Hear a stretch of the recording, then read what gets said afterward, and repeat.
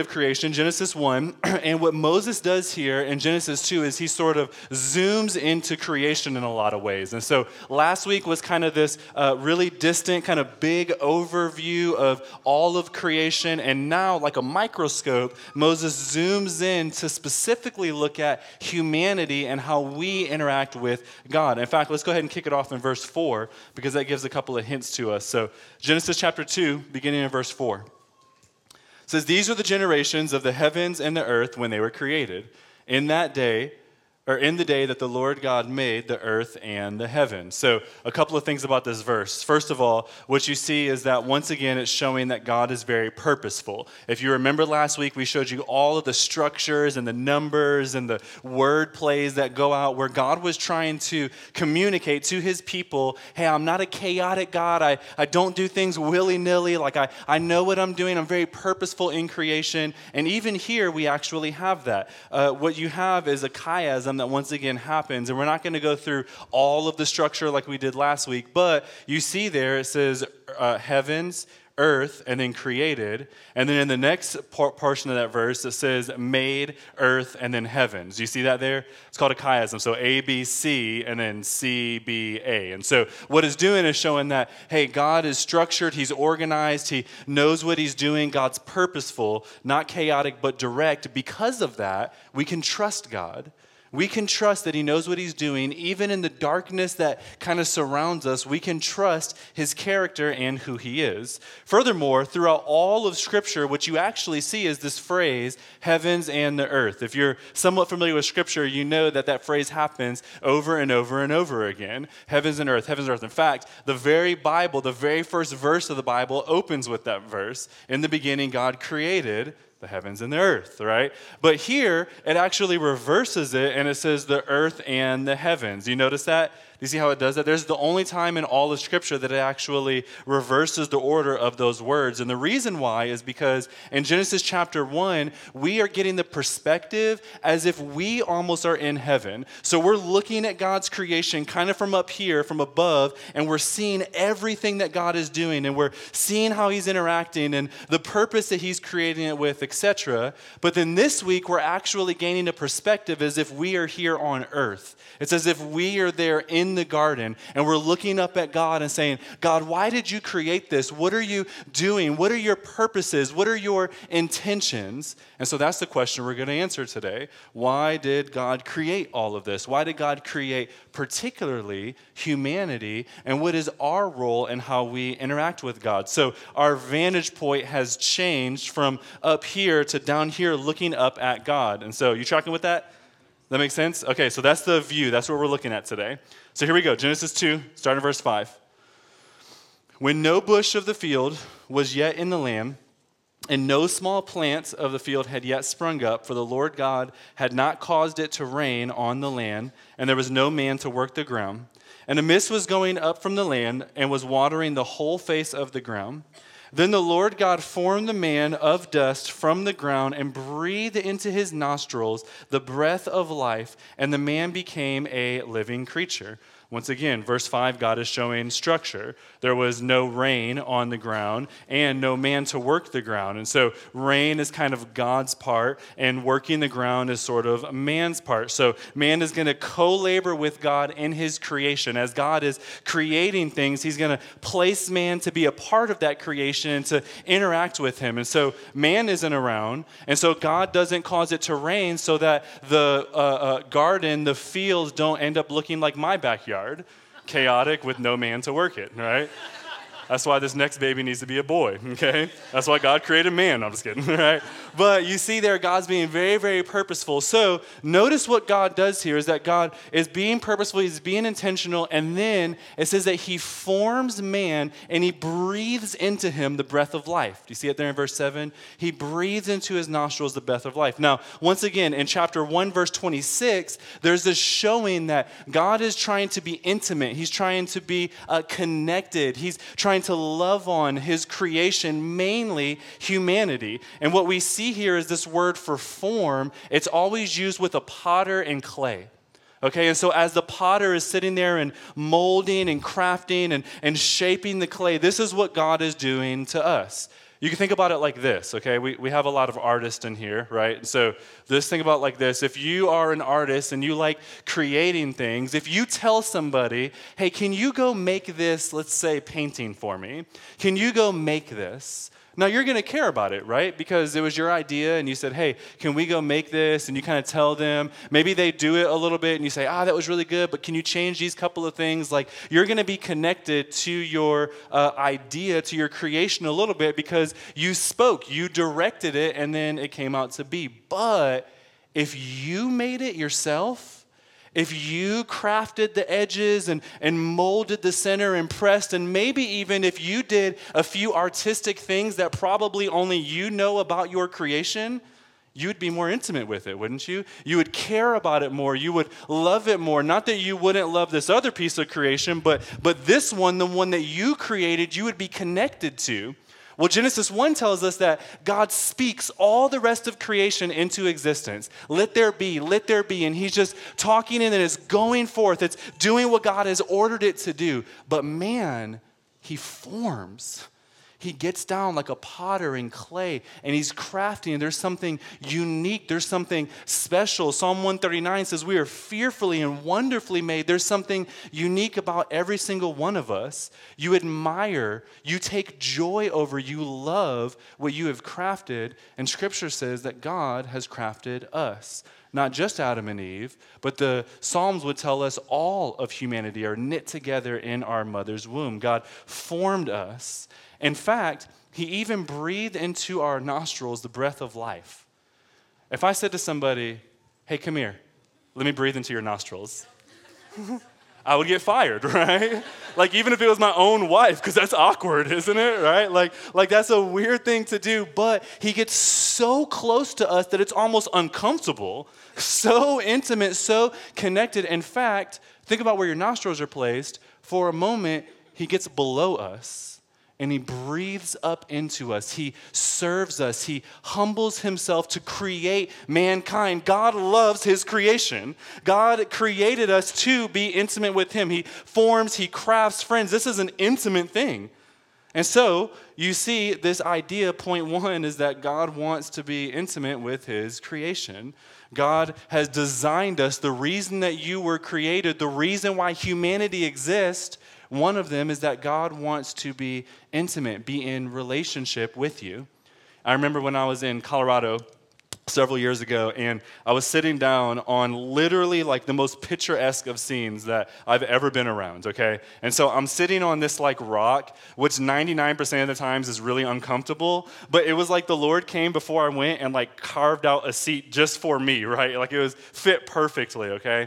And I'm sitting there and I'm looking, and there were animals like deers and squirrels were running around. They're like all eating off the ground, right? I see a chipmunk actually jumped into a girl's backpack, took a like Fig Newton, and then ran away. No joke, I'm not even lying about that. So it was like a hood chipmunk, all right? And so there are like birds flying around, okay? There's all this creation. I'm literally sitting around this mountain range that dips down into this lake, and it's about 75 degrees out, but there's still snow on the mountains because we're up really high, and it's melting into this lake that's like, looks like nobody's ever even looked at the lake before. It's so blue, okay? And everything, I mean, it's like almost every aspect of creation. It was like partly cloudy, but the sun was coming through. It was perfect, okay? And I'm sitting there, and I was like, I felt connected to God. You know how nature does that for you sometimes, and I actually kind of hate nature, and I still felt very, very connected to God there. And I said, God, thank you that your fingerprints are on everything that you've made, that we can see you. And I felt like God very clearly said to me, my fingerprints are on none of this. It's only on you. And I started like bawling, you know, like God speaks to your heart and you lose it. So I'm crying for like 10 minutes, and I start seeing these people walking around this same lake. I think they are more beautiful than all of this scenery. All of this scenery combined is a reflection of God and his greatness. The mountains in their grandeur, the lake in its beauty, the birds, the animals, the sun, the sky, all of these things do show us something about God. But man, we were created to be intimate with God in his image and likeness. The mountain isn't like God. You are. Despite us being the only ones that reject God and his will. The mountains didn't say, no, skip that. I'm going to be a valley. right? Watch me sink down, right? Like that's not what happened, but man did that to God, right? Yet and still, we are beautiful. God loves us. And so it's trying to highlight this intimacy. Now, you may say, wait a minute, wasn't that the point last week, too, that God desires to be intimate with us? Yes, good memory, okay? That was the point last week. Why does Genesis then re-emphasize this? Because Genesis knows that we don't always feel that, do we? Like we feel like there's a disconnect. We feel like we can't be intimate with the God of the universe. And so Genesis is trying to show right off the bat of the whole scripture that God created you for intimacy, to be known by God and for you to know him, to love him, that he loves you. And he wants to be connected to you. In fact, this is the beautiful thing. I would even say that if you're wrestling with Christianity or if you're new to the faith, man, this is the crux of Christianity. It's not about your good works. It's not about keeping a list of rules. It's not about trying to perform for God or serve him in some way. Man, praise the Lord. When we come to Jesus, those things turn true and our hearts do change and we do good works. But listen, that's not the crux of Christianity. The crux is God wants a relationship with you. Man, us. This fallen, broken mess that we find ourselves in, yet God created us to be connected to us. He loves you. He knows things about you that you don't even know about yourself because he created you. He created you for intimacy. God loves you. And so this is what it means to follow God. When we say, man, nothing else satisfies. I want to know you, God. I want to be connected with you, God. That's the crux of Christianity. So the Bible immediately opens up with, you were designed for intimacy with God. Man, that should do something to your heart. But you also feel the void at times because we live in a Genesis 3, not a Genesis 2 world. Okay, more on that in a second. Let's keep reading. Verse 8. And the Lord God planted a garden in Eden in the east, and there he put the man whom he had formed. And out of the ground the Lord God made to spring up every tree that is pleasant to the sight and good for food. The tree of life was in the midst of the garden, and the tree of the knowledge of good and evil. More on verse 9 next week. A river flowed out of Eden to water the garden, and there it divided and became 4 rivers. The name of the first is Pishon. It is the one that flowed around the whole land of Havilah, where there is gold. And the gold of that land is good. Bdellium and onyx stone are there. The name of the second river is Gihon. It is the one that flowed around the whole land of Cush. And the name of the third river is the Tigris, which flows east of Assyria. And the fourth river is the Euphrates. Okay, what is this saying to us? Well, the garden wasn't like your grandmother's garden in her backyard, right? It was likely really, really, really big and really, really, really beautiful. God created this self-sustaining garden for man to be entered into, or the word that we often use is paradise. It's this beautiful thing. Keep reading, verse 15. And the Lord God took the man and put him in the Garden of Eden to work it and keep it. And the Lord God commanded the man, saying, you may surely eat of every tree in the garden, but of the tree of the knowledge of good and evil you shall not eat, for in the day that you eat of it you shall surely die. Once again, more on the specific trees next week. But man is working in the garden. God placed man there to work the ground, to keep the ground, okay? What is that telling us? Well, it's telling us that work is not a product of the fall. Right? In fact, Genesis 1, God is working over and over and over again. And so man was created to work. Work is not a bad thing, but rather work is actually a good thing. In fact, we have reason to believe that there's even going to be work in heaven. Some are like, dang, do I really want to go there? All right. But here's the thing. We feel this angst with work because it often produces thorns and thistles, Genesis 3 world. But in Genesis 2, God made Adam specifically to do this job intentionally. And so Adam was probably coming alive as he was doing this job for God, co-laboring with God in his creation. Adam was made with purpose to work. He knew what he was supposed to be doing, and he walked in that calling. Okay. Now, I don't want to get into this too much, because in community groups this week, that's actually what we're going to go over, is this idea of work and why did God create us to work. And so if you're not involved in a group, I would love to see you get involved in a group. Mark that on your card. We'd love to get you involved. So we're not going to dive as deep as we probably could in this, but point 2 is that God created you with purpose. Why were you created? Why do you exist? Well, God created you with purpose. So point one, to know him, to be intimate with him, to love him. Point two, with purpose. In other words, you're not some random accident or you're not a mistake, okay? Like, God didn't put you in the oven, go to the bathroom, then forget you were in the oven, and then smell something burn and go, oops, all right? Like, that's not what happened to you. Unfortunately, many of us feel like that. Many of us feel like, God, why am I here on earth? What are you doing? I don't know what I'm supposed to do. I don't feel like I'm doing anything, right? But we see his intentionality in creating Adam. He gave Adam purpose. He gave him value. He gave him meaning. Like, Adam wasn't just there kind of wandering around eating berries off of a tree, right? Like sitting around twiddling his thumbs. Hey, what am I supposed to be doing? No, Adam knew exactly what he was supposed to do because God created him for that very purpose. He designed him to help. He was created to be a part of God's creation, active, co-laboring with God. In fact, in the New Testament, it calls us co-laborers again. Here's another place where the theme runs throughout Scripture. Right now, once you become a believer in Christ, you co-labor with him in redeeming the world or in recreating the world. Adam, in a lot of ways, was helping in the creation of the world. He was tilling the ground and pruning the trees, and he was naming the animals. He was active in creation. And in the New Testament, we get to be active in the new creation.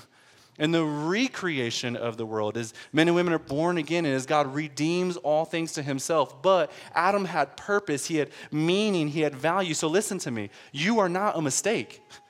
You are not a mistake.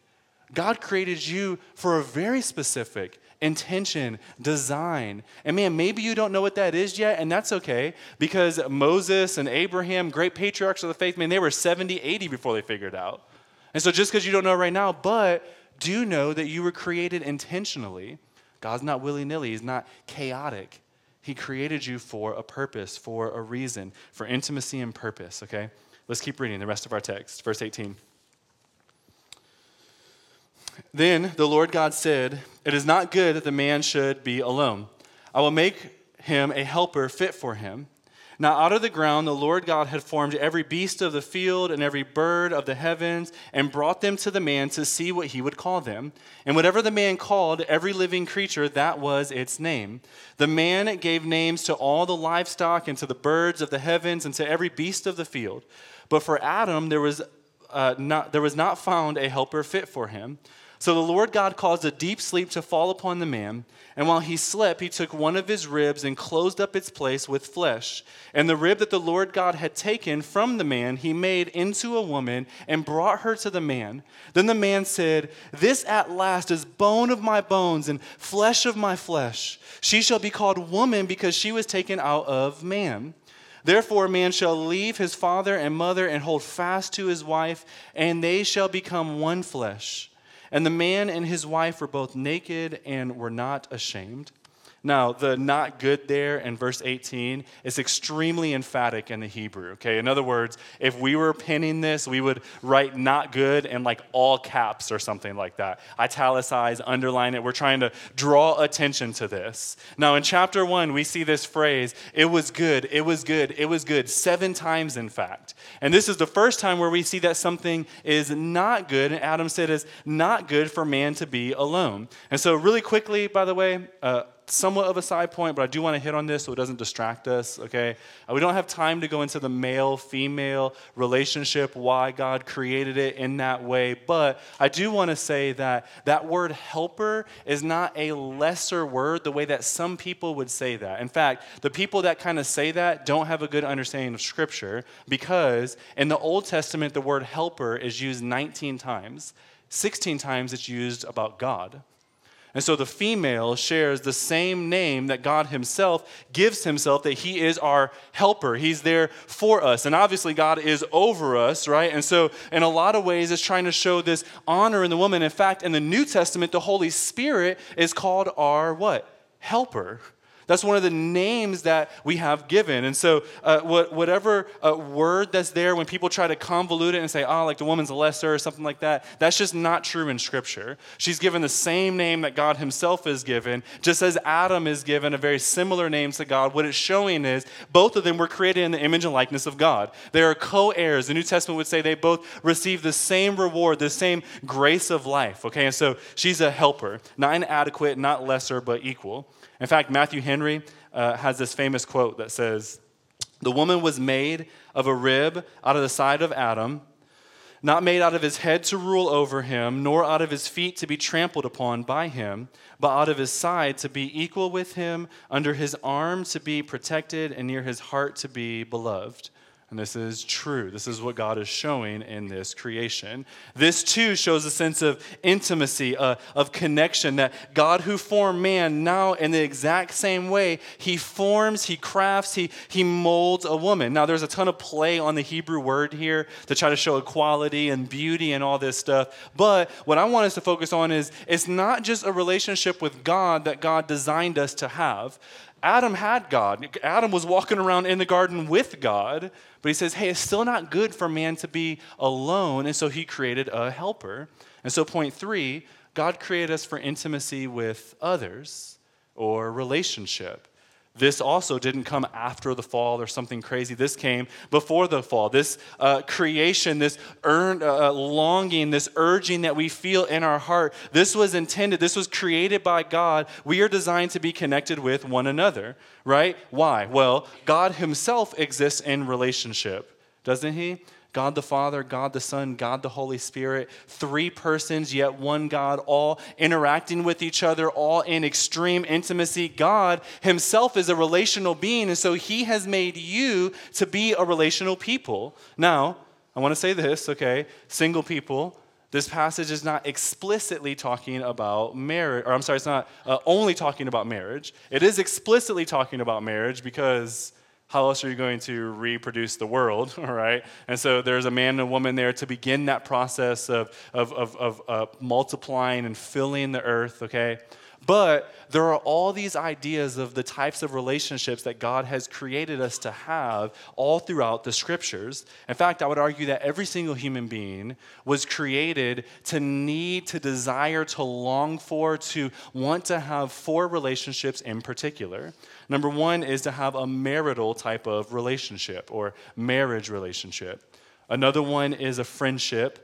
The third one is a familial or family relationship. And the fourth one is the relationship with the divine, with God. Now, we already talked about the last one with the divine, but I think that each of us craves these relationships in a lot of ways that it feels hurtful, it feels painful. We feel a void when we don't have some of these relationships. We desire marriage if we're single, and so we long for it, and there's this desire for it. We look for it. We think about it often. It's on our hearts. Or maybe we don't have the best of friends, or maybe we're new in a city and we feel disconnected from friendship and we desire friendship. Or maybe we had an absent father or an abusive brother or something like that, and we long for this familial relationship. Everyone wants to have a good dad and mom. Or if you're married, you want to have children to create this family. Why? Because God designed us, produced us to have relationships with one another because he is a relational God.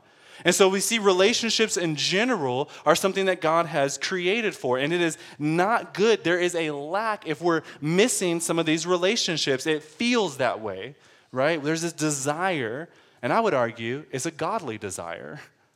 A lot of times in the church, we get really confused about what to do when people are lacking some of these things. Like if you're single, there's this idea of like, oh, just be content, and then that's it, right? Maybe if you're content, then you can reverse psychologize God, then he'll give you a husband or a wife, right? Like that actually works, okay? Right? But there's this longing, there's this desire. Listen, I would argue from the beginning of Genesis, you were created to have that. This is a good thing. It's a product of the fall that we don't have these relationships holistically, but there is this design. In fact, man's first words that we see in all of Scripture, remember, man hasn't talked yet. We see that he named animals and stuff, but we don't see him speaking. His first words are what? To his wife, and what are they? If you have a physical Bible, you can see this. They're poetry. Just like God's first words to man is poetry, which we said last week shows expression, love, intimacy. So man's first words that we see speaking are poetry about his wife. In other words, he felt connected. He came alive. It was like, this is who God has designed him to be. He's connected to God. He has a job and a purpose, and he's connected to others, and now he's alive, and he's writing poetry. Right? I guess that's what you do when you come alive, right? You write poetry, you feel, right? You feel. You know what God's doing, you feel what God's doing. So here's our creation: intimacy with the Almighty, purpose, value, meaning, direction, intention, and then connection with others. This is why you were created. Verse 25 gives us a quick hint into everything that's going on right there. In fact, it's the last verse that we see before the fall in Genesis 3. It says that they were naked and unashamed. Now, that last verse isn't saying that like Adam and Eve were running around with no clothes on. They were just cool with it, right? Like, woohoo, look at us, right? That's not what was going on, okay, though they were probably literally naked. But what it's showing is this expression of true freedom. There's no shackles. There's nothing holding them back. There's nothing to be ashamed of. Adam and Eve had no shame. They were fully alive. They were what God had intended for. They knew their purpose. They had jobs. They knew that they were connected to one another. There was no sin. They knew they were connected with God. They were talking to God, being intimate with God. They were completely innocent. Plus, being naked is a good way to follow through with the creation mandate of being fruitful and multiplying, okay? Just saying.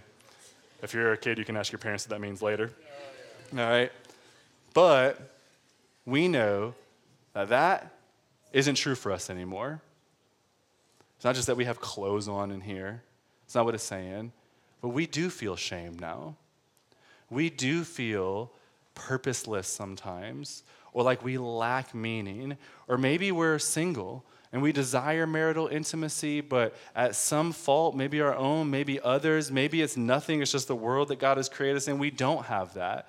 Or maybe we didn't have a dad around us, right? Maybe our dad died, which death was not a part of creation. Or maybe he just left because he was passive or lazy, or maybe some other complication that we don't know, but we long for that. Or maybe we long for friendship, and we have some acquaintances a little bit, but we know there's something in our heart urging us that there's something more. Maybe we don't know what we're supposed to do, and we're stuck in a job that we hate, and Monday mornings are a drag, and all week we're trying to figure out, God, why am I here? Why have you made me? Maybe there's a disconnect between our relationship with God. We feel this fracture. We feel like every time we come to God, there are speed bumps that we hit, and it slows us down, and we aren't connected the way that we were created. We don't live in Genesis 2. We live in Genesis 3. Where all of the reason of creation, all of the purpose that we feel, all of that feels fractured, because it is. All of us are fallen. All of us sin, and listen, all of us are sinned against. And so sometimes it's not even our own fault why we don't have some of these things. It's other people's or the world around us. But we live in this fracture. And so now in our work, we don't give of ourselves selflessly and try to help others, which is why we were created. But we do it selfishly or just trying to promote ourselves. We even think relationally, not to serve and love and to give ourselves, but to take and take relationally. We even think of our relationship with God like that. Rather than serving him and loving him, though he has done everything for us, we still kind of say, God, what have you done for me today? Like the cross wasn't enough, like creation wasn't enough, like the breath in our lungs isn't enough. Man, we're selfish, we're inward thinking, we're all messed up. There's this brokenness around us. And friends, this is why we have to understand the gospel. This is why Genesis 2 only makes sense if we understand Matthew, Mark, Luke, John, and what Jesus has done for us. See, Jesus understands the brokenness that you feel completely and fully. In fact, 19 million times more than we could ever understand. Jesus understands them. Okay, so let's take the relationship aspect. We said there are 4 relationships, right? Think about even at the cross of Christ. Jesus is hanging on the cross, and he looks down at his mother, and he transfers this relationship between his mother and John, and he then calls her woman, and all of his brothers and sisters don't believe him. Jesus at the cross had a broken familial relational bond. Jesus felt that pain of what it means to have everybody in your family not believe in you, to be deserted by them, and your own mother watching her son be killed for something that he did not do. There was a fracture there. All of his friends left him, all the disciples, even though he had done nothing but serve them and serve them and serve them. Peter, the valiant disciple who said, "I'll never deny you, Lord," 6 hours later is denying him to a slave girl. Not a high ruler, this little girl. Peter, I don't know him, right? Jesus felt a fractured friendship bond. Jesus felt a fractured marital bond because it was for the church that he was dying in the first place. He did not have the bride yet. In fact, he was paying for the sin of the bride, me and you. He was taking on the wrath of God for us. There was a marital break there. He did not have the relationship that he was intended to have because of our fault, yet he's paying for our sin. Jesus feels what it's like to be single because he's single right there. He's not married to his bride yet. And Jesus feels what it's like to be fractured in his relationship with God because he screams out at the Almighty, my God, why have you forsaken me, left me? Where are we at? How is this relationship?" Jesus knows what it's like. He knows you in your suffering, friends.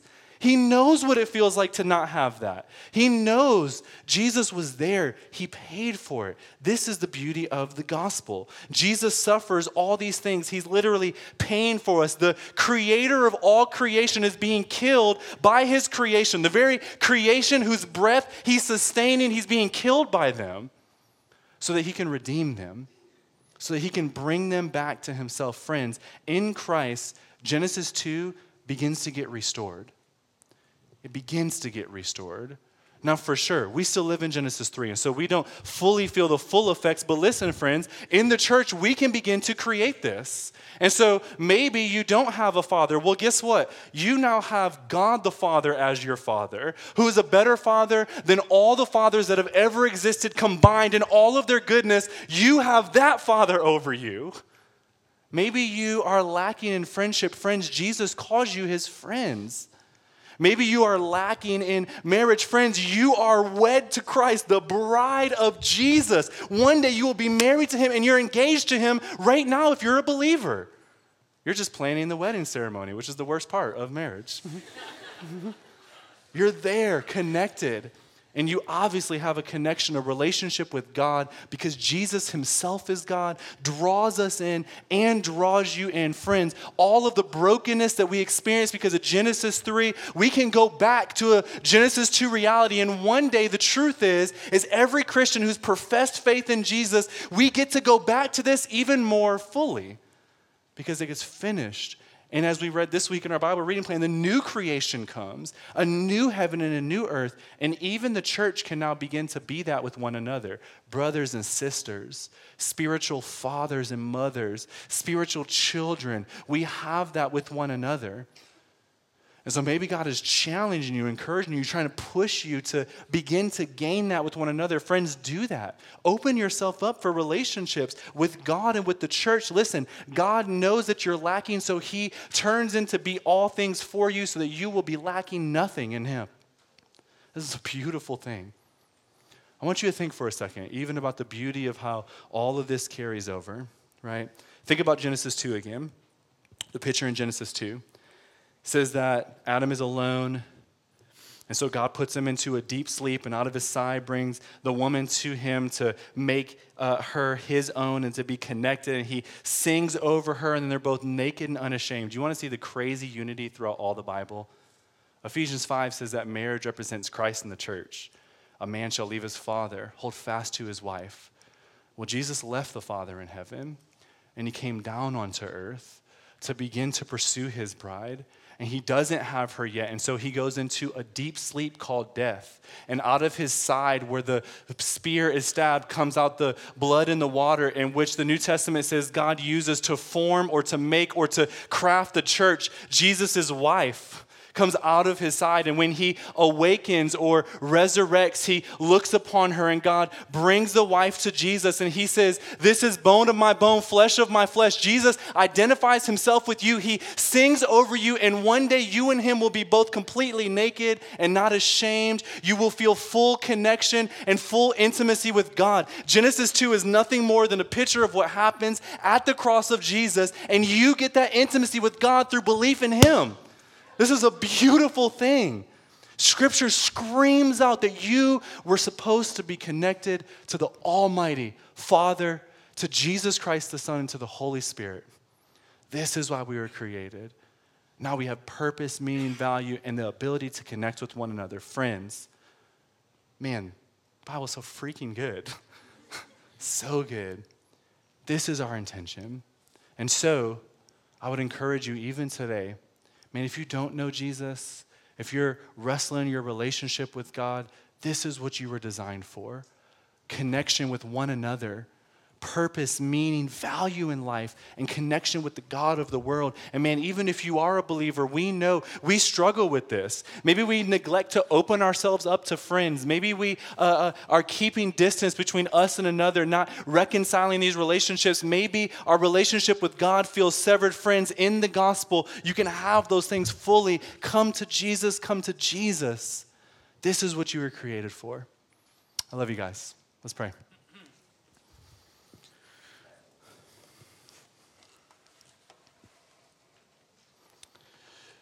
Jesus, I thank you. All of this, everything, Jesus, this points back to you, Christ, and the gospel. Lord, I am an unworthy man. We are unworthy men and women. We do not deserve to know you, God, but you have made yourself known. Lord, forgive us. We have sinned against you. Lord, heal us. We have been sinned against. We live in a Genesis 3 world. You know that. You experienced it to the fullest, Jesus. Man, thank you for being a high priest who does not absent or distant from our suffering. You understand our suffering, for you suffered in every way, yet without sin. And now we can see this and know you. God, please help us to do that, Lord. God, I pray even today, even right now, Holy Spirit, those who are wrestling in their relationship with you, that you would draw them, God. Help us to be submissive, to open our heart and our hands to you and say, Lord, I am yours. Lord, help us all to do that, Jesus. And then, Lord, give us purpose, give us value, give us meaning. Help us to see what you created us to do and give us connection with one another. Help us to come alive, Jesus. Thank you that we were not created to be like little robots running around, just doing your bidding. But you created us to be alive. Help us to be alive in you. Praise in your beautiful name. Amen. Every week, we have communion at 3 or 4 different stations around the room. So if you're a believer, that's a great time for us to remember the cross of Christ that we just talked about. That at the cross, Jesus prepared a way for us to be connected with him. And so what you do is you take a piece of that bread and rip it off, representing his body, which was shed for you, and you dip it in the juice, which represents the blood that was spilled out, the very blood that purchased his bride, the church, us. And so, man, at any point during these 3 songs, if you're a believer, please feel free to go take communion, remember God at that moment. If you're not a Christian, we'd encourage you not to take that. It's not awkward to not take that. We're glad that you're here, okay? But maybe even today, for the first time, you placed your faith in Jesus. You said, God, I want to know you. Then one of your first acts as a believer can be that of communion. That's cool. Remember what just happened for you 30 seconds ago and rejoice with God in that. We're also going to have our ushers come forward and do this morning's tithes and offerings. If you're a guest, don't feel obligated to give. It's not what this is about. We give to try to continue the mission of the church and to worship Jesus with our gifts. And so we give to that end. Please drop your communication cards in. And as the basket is passing us by, I would love for us to just real quick take a moment. Maybe we need to confess sin. Maybe we need to ask for God's presence. Maybe we need to meditate on the goodness of who he is. But just take a few moments to think about the Lord before we stand up and end our service in singing. Think about his goodness. Ask for his grace and mercy. Prepare our hearts to finish singing out to him for who he is, for he is worthy of our worship. Love you guys.